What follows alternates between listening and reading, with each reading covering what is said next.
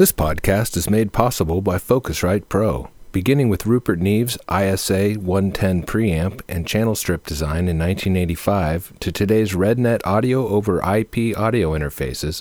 Focusrite has consistently stood on the cutting edge of audio production technology. Focusrite Pro represents this commitment to innovation and pristine audio quality with its ISA, Red, and RedNet ranges. Learn more at pro.focusrite.com. Hey, it's Larry Crane. Welcome to the Tape Op Podcast.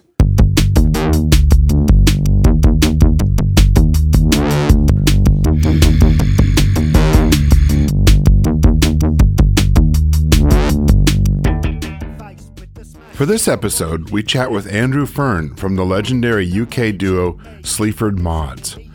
Their latest release, UK Grim, picks up where their 2021 release, Spare Ribs, left off, with gritty minimalist production and Jason Williamson's blunt societal diagnostic lyrics. Enjoy. Why does the darkness elope? Cross-sectioned, it's not a drink, and I don't fucking smoke. Jason, why does the darkness elope? Cool, man. Well, thanks for doing this. I gotta say, I've been enjoying the new record quite a bit, and before we kind of got into the way that you're currently working, etc., I was curious how you got into making music.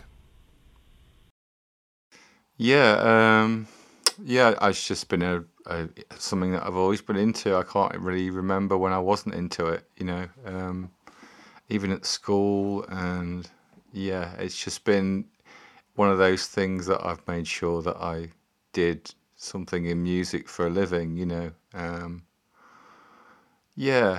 don't think I had a lot of other drives. Some people have a few different things that they're interested in and then pick one, but for me it's just always been music. Did you start playing an instrument? Yeah, I mean, even at school, we had quite a good music teacher, and he I was in all the school productions, singing in the school productions, and I just remember, even as far as, being, 7 or 8, singing certain school hymns. And they weren't hymns, but they were, Ralph McTell, and they were, other songs. But just having this obsession for music, I don't know, I can't explain it, but it just made me feel, it was very hedonistic for me, music was, so it was always something that that I got off on, I suppose. What were some of the first tools that you had when you started recording? Well, when I was really young, I had this keyboard that I saved up for months and months that you could play into it, basically, and it had these different sections, these synth sections, so you could record a section and then choose a different sound and record over it. But then there's a sort of a 3-year gap where I just sort of went out a lot until I moved to Nottingham when I was 19, and I basically bought a 4-track then. A friend lent me a microverb unit. Don't you remember the microverb, the Alesis one? And a crappy Argus guitar, and that was it. I was just kind of I think I had some Casio tone keyboard, and a lot of that stuff's pretty rough, but again, it was just the beginning of me thinking, oh right, I'm just going to do this now. I'm not going to get a job, I'm just going to do this. You kind of took a route of, a little bit more on the electronic side, and maybe you got into DJing and sort of. I mean, a bit of both. I mean, I would say when I was, that sort of bit I was describing off, 17, 18, 19, I was in indie bands. I was a singer in an indie band.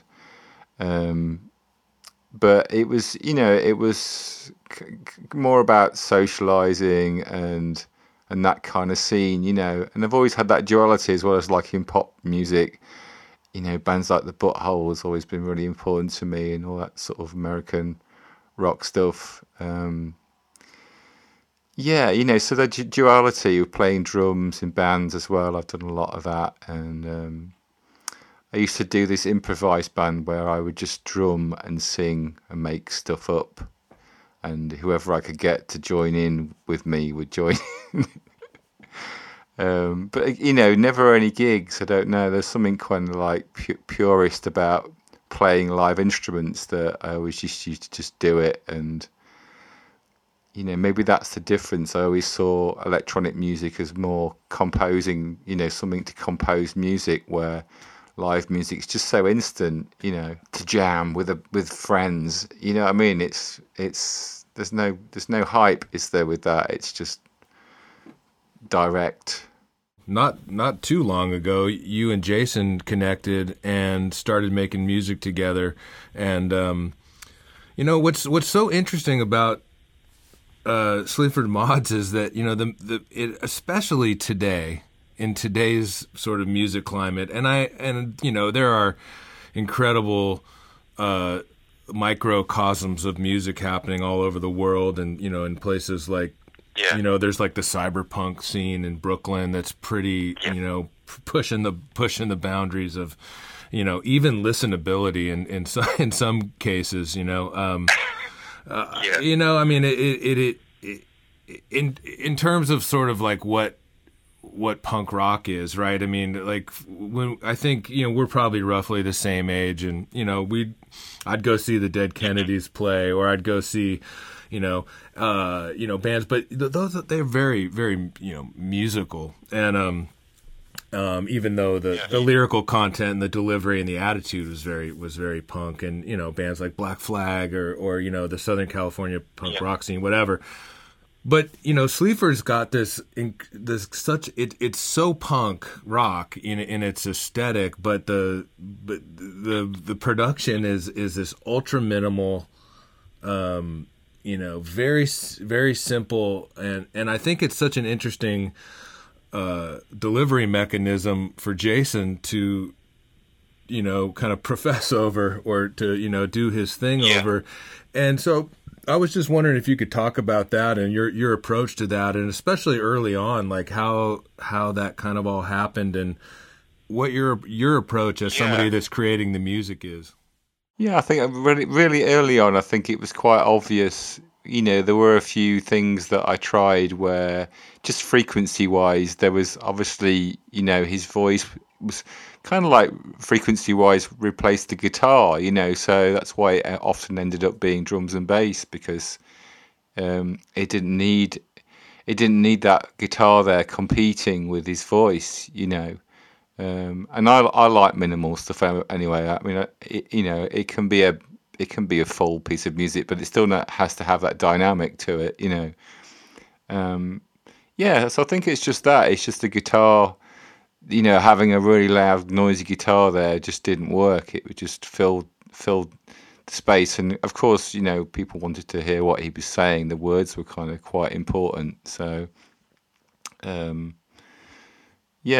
keeping it that minimal sort of driving bass sound just seemed to work really well, How do you guys work together? Do you bring in tracks that you've been working on by yourself, and then you kind of figure out where the marriages are in terms of lyrics? And I definitely kind of, I suppose I bring the music. I mean, it varies with ideas, because some of the musics can be a bit sort of cheeky, things like Showboat and stuff like that, a bit more sort of cheeky vibe. So you can sort of like, as it's sort of gone along, it's kind of, some of them are just no-brainers. If it's a driving beat, then it's what's going to happen on it. And then the sort of more cheeky numbers, Jason comes up with something more interesting for it, and also allowing him to like make up the melody for the vocals, gives it that, gives it an authenticity, where it's not completely like pop music when people write pop tunes and sell them or whatever. It's not on that level either. So it's got that kind of mixture to it, which I think is a very sort of British thing in a way as well. We do kind of take things and do our own version of them in a way. I come to appreciate it more and more that I listen to it, even though there's not that much there. the marriage of the grittiness and the stripped downness, and there's something so unique and interesting there that, like you said, I mean, I think the ability to have Jason play, his voice is not just lyrical, or melody. It does play a role, and I think that's such an important part of production that you touched upon, which was that his voice plays this role of the guitar or some mid-range element in the production. And as simple and obvious as that seems, I feel like for young producers and music makers, the role of different pieces of a production are so incredibly important. And that's where you end up with problems like, just on the technical side, mix-wise, if you have a bunch of stuff that's jammed in and masking frequencies and stuff. So I think those things there's a little bit of luck with those things, when you think about a young band and they say they're all friends, and if there's 5 of them, for example, then there's obviously too many guitars already, unless one of them's playing the keyboard. But you've already got a lot of sound happening, haven't you? It's very difficult. So I mean, I do think a lot of people probably like more minimal music, even if they don't realise they do. It's just easy. Maybe it's just easier to digest for people rather than stuff where there's so much going on. I don't know. Are you still working with the same set of tools you were when you started making records together? I mean, I've tried to not be too ostentatious as money's come into it, and I've bought a few bits of modular stuff recently. But yeah, I mean, over the years, I mean, some of the tracks were made not laboriously, but for Divide and Exit, a friend did set up a kit in his cellar, and because he had loads of old school gear, like a BBC mixing desk and stuff like that. So we just multi-tracked some stuff, just some. I just jammed some stuff, and then we took loops from it, because I think the beauty of it was that some of the early stuff again is from live recordings. So I used to use a friend's rehearsal studio a lot.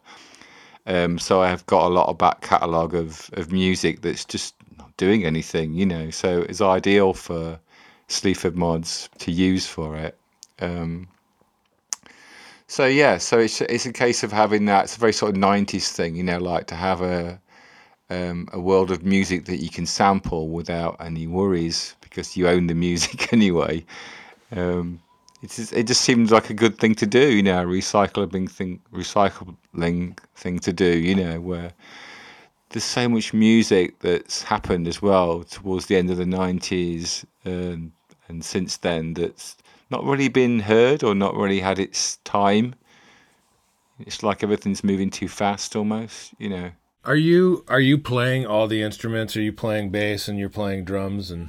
Yeah, I am. Yeah, I mean, again, a lot of it is manipulated. I mean, like if you take something like I don't know, Waves Don't Fit, it is just a loop from it, and but again, I think that's another element to it where it sort of gives it that more kind of sampled feel to it, where it's like techno, for example, has that driving feel to it. It's not like a live band where a live drummer does kind of like.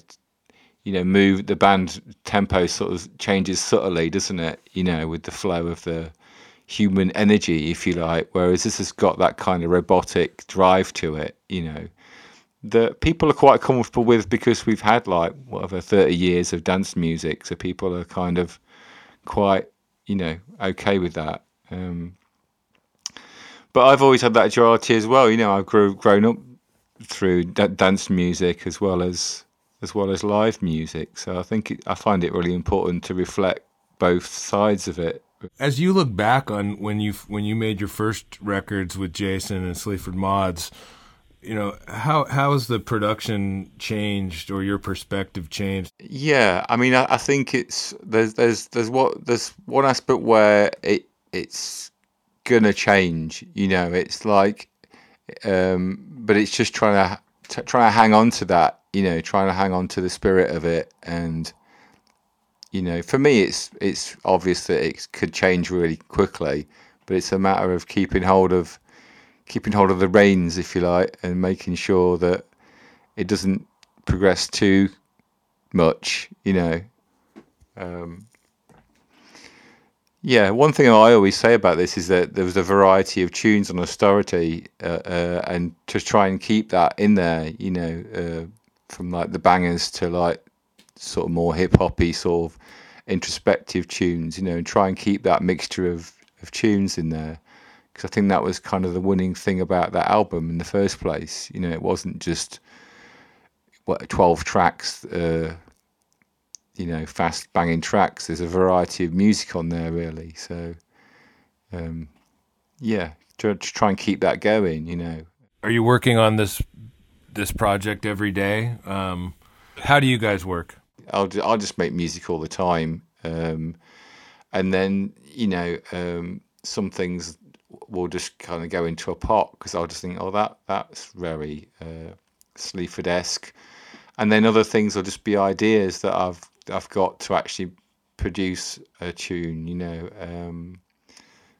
so it's just, again, trying to keep that mixture going, of method, rather than it all sounding the same, So that's my biggest criticism of a lot of bands, where their album, it all sounds like the same track a little bit sometimes, Like the Ramones, it's great if you like the Ramones, but that's a challenge with the way that you produce music for this band, and that's so minimal.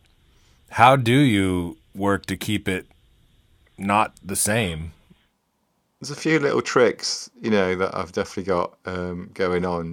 Like, for example, like the bass, because we don't use a lot of pedals, I've just tried to use a different bass, every time. And luckily, over the years, we've used different studios, so there's been a different bass there. But, I mean, even if it's just an app on a bass or a different synth, bass, it's a different sound, isn't it? So it's got different frequencies, different set of frequencies going off. So it comes across, once you've written a bass line with it, it's, I think we're lucky at the moment with gear, with stuff. There's so many affordable little gadgets and things you can buy that sound really high quality compared when I was a kid, where there wasn't anything around that didn't cost a fortune. His delivery is pretty interesting, and I was curious how you capture that and what tools you use and what gear has kind of played out best for that. Yeah, I mean, in the early days when we used to record at my flat, it was just really rough. There'd be the speakers, my KRKs would be on wall brackets, and the room was quite small. So he'd often be stood right next to the speaker recording the vocal just on a 58 as well, so there'd be a lot of spill, but that was kind of like, that would add quite a good live overtone to everything, so that always worked really well. And then, because they've been made at different places, with slightly different gear, but for most of the time now we use quite a high quality mic. When we record at Nottingham, it's quite a good mic.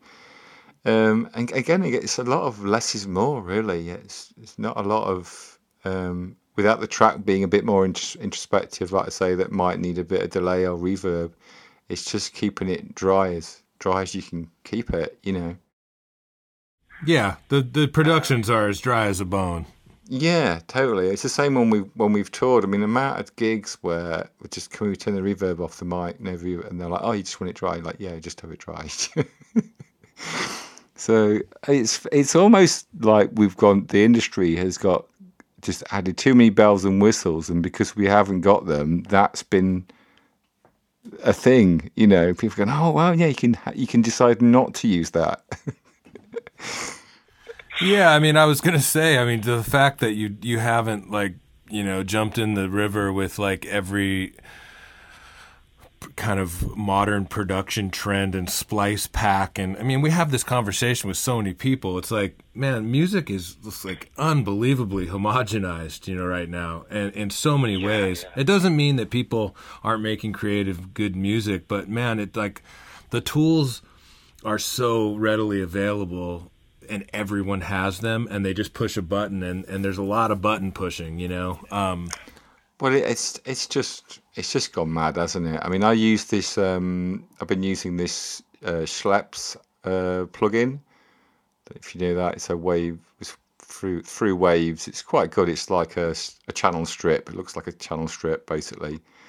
And there's loads of presets, so you can just pick a preset and then tweak the preset, or just, I mean, that's the thing now. You can learn about music production from selecting presets, playing with presets, and take it from there. It's all about your ears ultimately, isn't it? These adverts that say, are you tired of your music not sounding like it does on TV? It's like, well, no, not at all. I don't want it to sound like that, because it's about to me, it's about your relationship with production. And I think that's another thing, that I'm one of those people that I make things sound like I like them, and I know to other people they don't sound quite.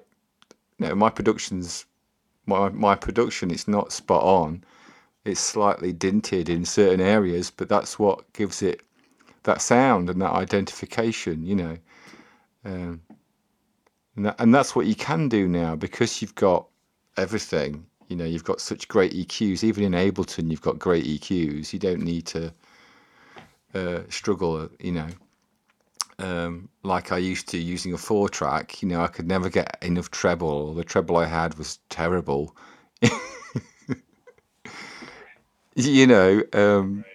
So that's the thing. I guess people are a bit overwhelmed with how much gear they've got, or how much EQ, and how much just adding a bit of reverb to something can make so many things sound brighter, can't it? To certain pieces of music, but to do that back in the 90s, it was a nightmare. It was a big struggle to try and arrange. Now it's built into a lot of devices. Yeah, exactly. It's on your phone. Are you primarily working in Ableton? Is that your... No. I've been using Ableton with the modular stuff because just really using it to record into. And obviously I can master it a little bit in there. But I've basically been using it recently just as a clock, because if I record a piece of modular stuff, then I can record along with it, more stuff along with it, sort of thing. But yeah, I mean, Ableton's a huge toy. Does a lot of stuff, doesn't it? So, but I guess I'm saying I'm not using it that conventionally, because it's actually for dance music and various styles and loops and all that kind of scene, so I'm using it in a very minimal way, as you'd expect. Yeah, I mean, the production sound to me like there's certainly no more than 8 tracks happening. Definitely not. Occasional vocal double now. I mean, I think what people don't understand when you're super young is that, like, how massive things can be when they're simple and there's all that room, all that space sonically. Forget about the actual music, but just the sonics. Look, think about a band like AC/DC or something. It's like not a lot going on. Just like some simple parts and a vocal, and it's just massive. So that's where I feel for young people, really, especially with electronic music or production. There's so much smoke being blown up arses. It's just, it's cruel. It really is. I mean, like say AC/DC, it's about creating a sound, isn't it? When you hear AC/DC, you just go, "Wow, what's that sound?" And that's what you think about it. That's what hits you straight away. And it's just probably quite simple what they've done, really, isn't it? It's about things being direct and having a direct message with what you're doing. I think don't get lost.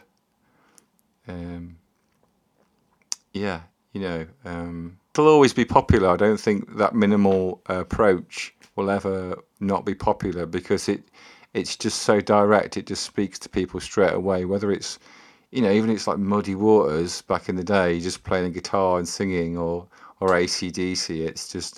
It's kind of the same thing, it's getting to the point, which is what people want. I think that's what people like about us. It's like... Thanks for listening. Find us online at tapeop.com, Facebook, Twitter, and Instagram. Until next time. Flying cars! It's the jetpack man!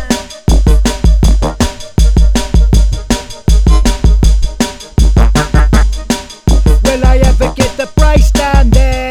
Under the swivel sticks and stupid there? Under the access code and the face ID? There was a minute where I had